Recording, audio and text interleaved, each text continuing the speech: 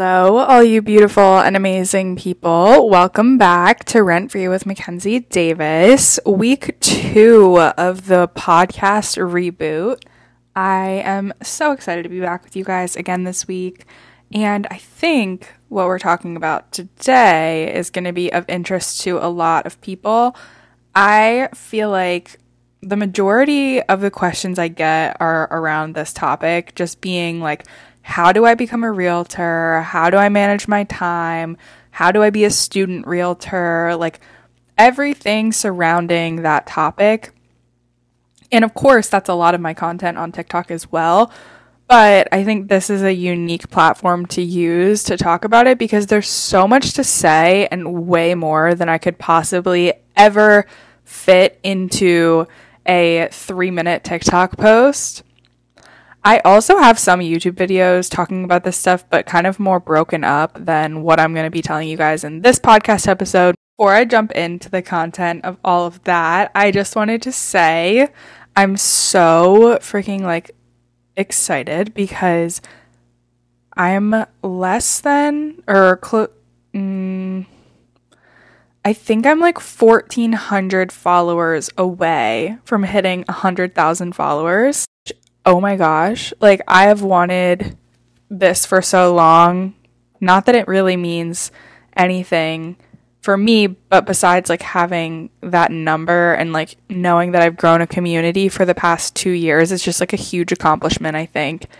And I actually am working with the CE shop because they're just the best ever. And I'll talk about them more in this podcast because I use them for my real estate class, but they're letting me give away at least 2, maybe 3 packages for the CE shop to take real estate class. There's going to be a little bit more that I'm not going to talk about yet included in that giveaway.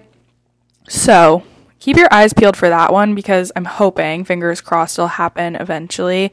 I mean, not just eventually, but sooner than later. I asked them to do this because I know that class is the first step.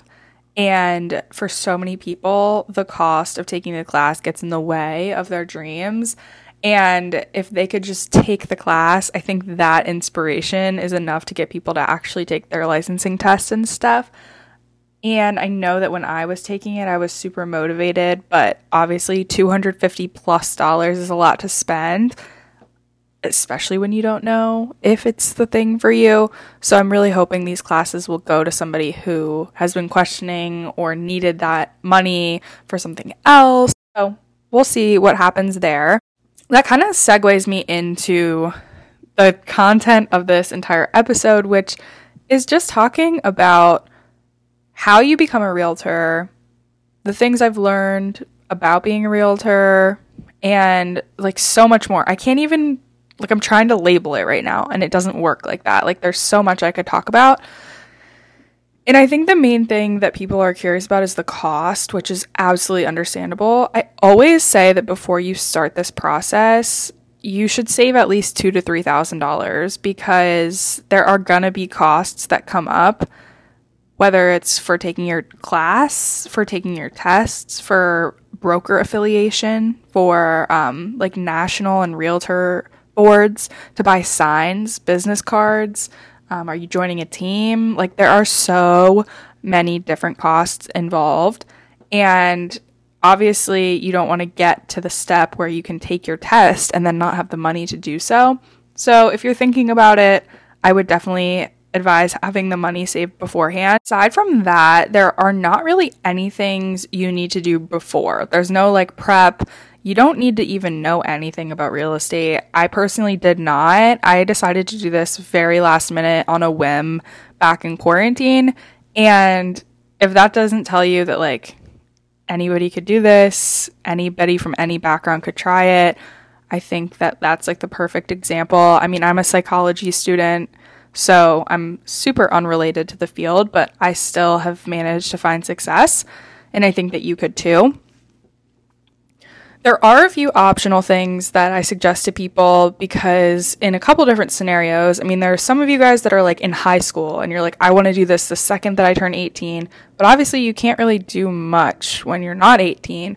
So shadowing an agent or taking marketing or business classes or joining like DECA. Like in high school, there was a business club, and they would like go and do businessy things. I don't even know. I was never in it, but DECA is a great option. If you are taking AP classes and they offer something like that, like try to get involved in the business world as much as you can. Shadowing is a really great idea because it'll give you a better look into what it is like to actually be a realtor. Working at a brokerage is a great option. I don't really know what the qualifications for that are. You might only be able to like do paperwork or like something like that, but just getting your foot in the door. That's another optional thing that you could do. And on the other side of that, there are a lot of you guys that are college students and you're either looking to go to college for something related to real estate because of XYZ. A lot of you guys say your parents are making you go to school regardless, which is totally fine. Education is great. I love school. And if they're making you do that and you don't know what to major in, but you know you want to pursue real estate too, marketing, business. I mean, there's a real estate major. I don't know that it really teaches you that much that you would learn outside the class. But hey, I mean, if you have to go to school, you have to go to school. So those are all great options as well. And of course, you could shadow an agent or work at a brokerage or do those sorts of things too. So those are the preparatory things that I would suggest. And then if you want to get involved with actually becoming a realtor, your very first step is going to be taking your pre-licensing class. There's nothing that comes before that. That is the first step. And there are so many different ways you can take this class, so many different places you can go. I did mine online and I really loved it, but that is just how my brain works. Like I preferred to do it self-paced because I was involved in other things and I wanted to do it that way, but I didn't have an instructor and nobody was telling me what to do. So if you're one of those people that like needs that sort of discipline, then maybe an in-person class would be better for you. Just know that they usually take longer and they can be more expensive because you do have an instructor that they have to pay, obviously. Another factor to that is like, how do you learn? Like, are you better off like doing it by yourself, or do you need someone to kind of sit there and walk you through it? You might learn more being with an instructor. I feel like I kind of took the easiest route to getting my license, and maybe that's what you need too. Do your research. I can only speak from my experience, and like I said, I loved the CE shop so much. I always recommend them to you guys, and I have not worked with them. Like, I'm not sponsored by them. I genuinely just took my class there, really liked it, and that's why I'm always recommending them to you guys. I've heard of like the Real Estate Express and Prep Agent, and then I know like Keller Williams has a class, and they'll like pay for it for you if you work for them, and a lot of brokerages will do that. I, again, don't know if this is a good option. I have, like, heard that those brokerages tend to be a little bit more predatory. So, like, oh, we paid for the class for you, so you have to stay here for X amount of time, and then they have a really high split. So, weigh your pros and cons there. I mean, if you don't have the money up front, maybe that is a better idea. But if you have the money, like, I think you're actually saving more in the long run because you're able to go pick a brokerage with a commission split that you're comfortable with. Again, something that we'll talk about a little bit later in this episode. Then once you pick your class, I mean, it's up to you how you tackle that. And for me, I keep saying I'm going to speak from my experience. Clearly, I'm speaking from my experience, so I'm going to stop saying that. But when I did the CE shop, I decided to do 7% every single day. And it was a beast. I actually didn't take notes at all because it was way too much information. If I wrote it down, I would literally just not retain anything. I learned that within like the first day. And so I would watch the videos and I would take the practice exams and I would basically just make flashcards out of anything that I found really challenging or confusing. And I was able to then at the end of my class have like 1,000+ flashcards to study from. That was the most efficient way, I think, because I spent a lot of my time wisely just making flashcards instead of the notes. Like I would have, if I didn't do that, I would have then taken notes and then made flashcards out of them, which kind of feels like too much. It would take me like 4+ hours a day. And a lot of people are like, oh, but I have a job and I have this and I have that. And I'm like, Okay, I did too, and I'm not trying to like rain on your parade because I know people are busy and to each their own and whatever, but I was working 9 to 2 Monday through Friday. I had an internship that summer. I was training for a half marathon, and I was in 2 summer classes. So I'm not saying don't throw yourself a pity party, but I'm just saying like you can make the time for it if it's something that you really want, especially because I was able to finish in less than 2 weeks, which to me it's like, okay, just grind, you know, like it's 2 weeks and then you can pick up back on your normal lifestyle after the fact. And so I found that really worth it for me. But like I said, be prepared because it's a lot of freaking work, like a lot of work. After that point, you can take your pre-licensing exam, which for me was online and proctored. Pretty sure it's always going to be like that for the CE shop, but I also did this all during COVID, so, you know, the world was kind of paused. I don't really know as far as how that's done now. The proctoring thing was like a real person watching me take the test through the camera, and I like could see them too. And that was obviously kind of nerve-wracking. You have to get, I think, an 80% or 75% in order to pass that exam. You have 2 attempts, and if you fail both attempts, you have to retake the entire class. So that's like a lot of pressure. At least I felt like it was, because I'm like, oh my God, if I have to do this like all over again, I'm going to be freaking like, and then of course that would just add to the anxiety. You're like, well, now I have to like extra careful, and like that's just not what you want. Like I said, the way that I studied I felt like was actually really valuable and helpful, so I recommend that to anybody who's kind of like I have no idea what I'm doing. So you'll find out that day, like as soon as you finish, if you passed and what your score was, and you can then schedule your national and state exams, which are taken at the same time. Those exams, I think you have to wait like 24 hours after to schedule. I know it takes a while for their system to like update and say that you actually passed your pre-licensing exam. And again, one of those things I don't know about because of COVID, but I couldn't schedule for like 2 weeks. So I wanted to like take my exam like the next day because I felt like I had just studied enough to like prepare me. But I had to wait 2 weeks from the time that I passed that exam to take state and national. And I continued to study using the same flashcards, same practice exams, just kind of like really drilling that information into my head. And then I went and sat for my exam.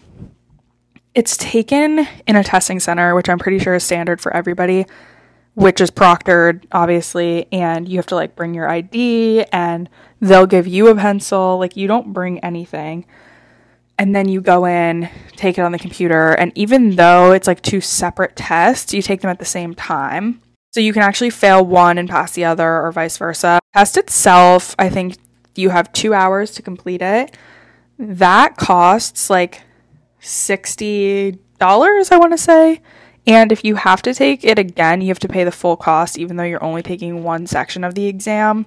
That's what I mean. It's like weird that it's separate because you're really just doing everything all at the same time, but you don't have to take it again. So for example, I failed state my first time around and I only had to take the national portion the second time, but I did have to pay for like the whole thing. And when I failed, I had to wait like another week to take the exam because I had to get scheduled. I've heard scheduling is worse since I took my class because now more people are wanting to get into real estate and it's also not COVID. So there's just like more stuff going on.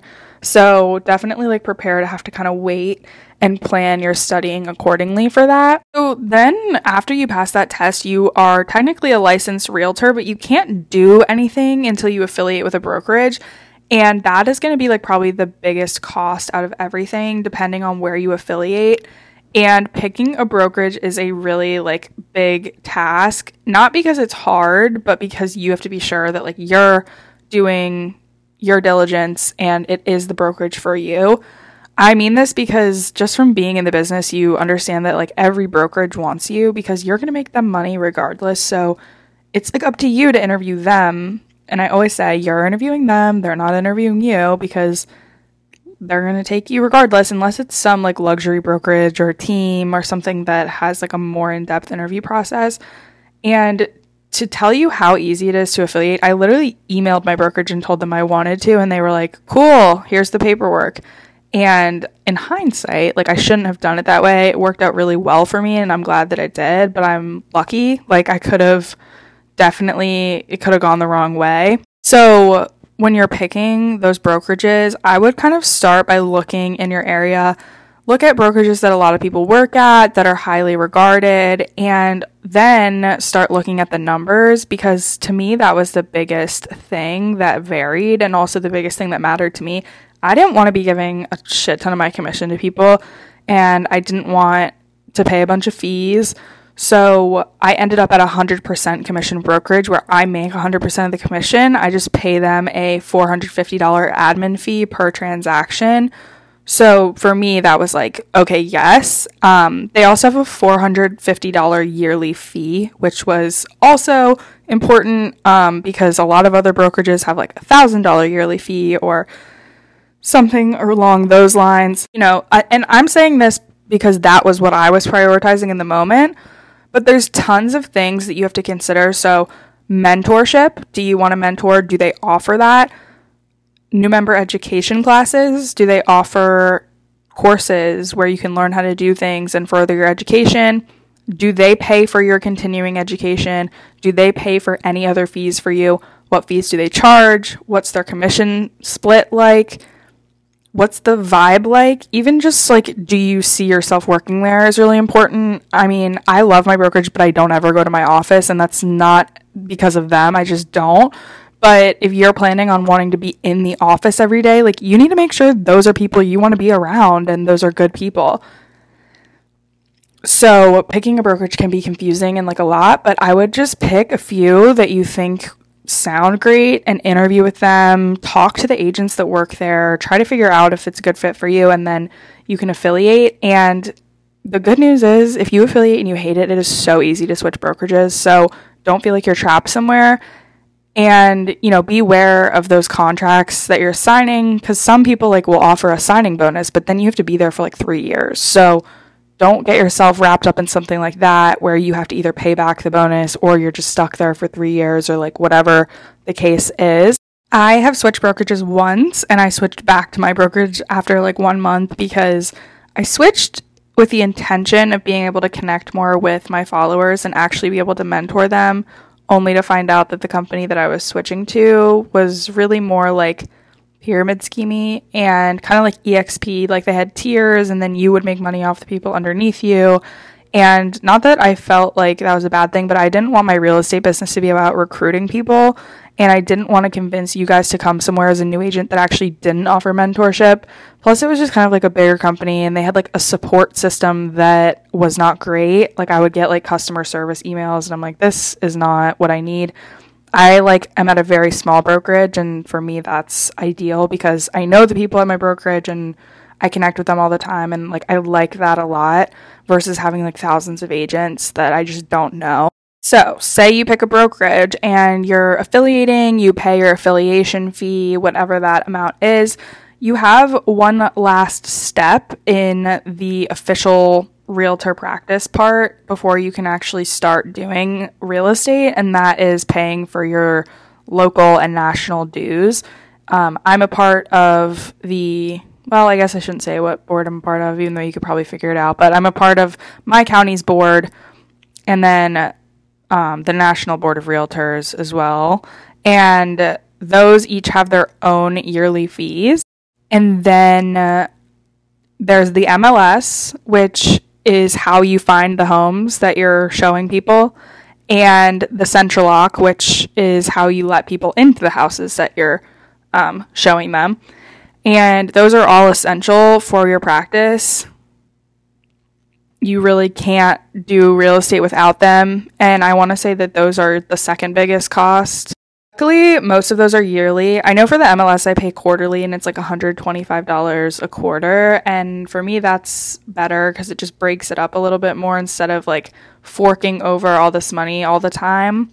Again, that's part of the cost that I'm trying to like let you guys know of before you even get into it. Like, it would be so awesome to get your real estate license, but then suck so much to then not realize about all these different fees you're going to have to pay before you can even do real estate. And so now you're like invested, but you don't have the money and you have no way to recoup the cost because you can't practice. So it's just, save before you dive into it. I think that's probably the best way to go about it. The question I get about those like fees is, do I have to pay them all at once? And no, but it depends how quickly you're going through this process. I mean, if you're taking a class that's in person for 6 months, then you're going to pay the class fee and then like 6 months later pay to take the tests. But then pretty quickly after you pass the test, you're going to have to pay the broker fees. So like that might be a little more spaced out and give you time to like save the money. But once again, like once you take those tests, you're kind of like, all right, now I got to pay for all those things. Unless you're not planning on practicing right away. But I mean, who's really doing that, I guess? Like, I feel like if you're taking the test, you're ready to go. Okay, so after that point, you're a licensed realtor. You can practice real estate, you can do whatever you want, and then no one tells you what to do, and now you're scared, and I was too. And this is the part where you have to, like, motivate yourself, get off your ass, do whatever you can to get clients, and then work hard to make the deals close. And you're going to feel like you don't know anything. And you're going to be confused.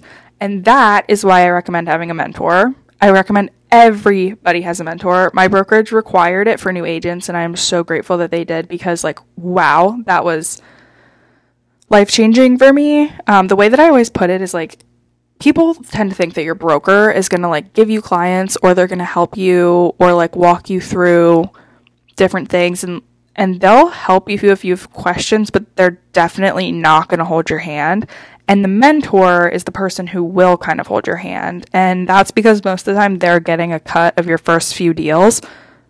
Worth it. So worth it. I would have paid 100% of my commission, my mentor, if it meant that the knowledge, oh my gosh, the knowledge. And just having someone to be able to call after a showing when you're like, they asked me this question and I have no idea how to answer it. What am I supposed to say? And then have someone be able to answer that for you and not have to wait a few days for an email back or try to call your broker who's already really busy.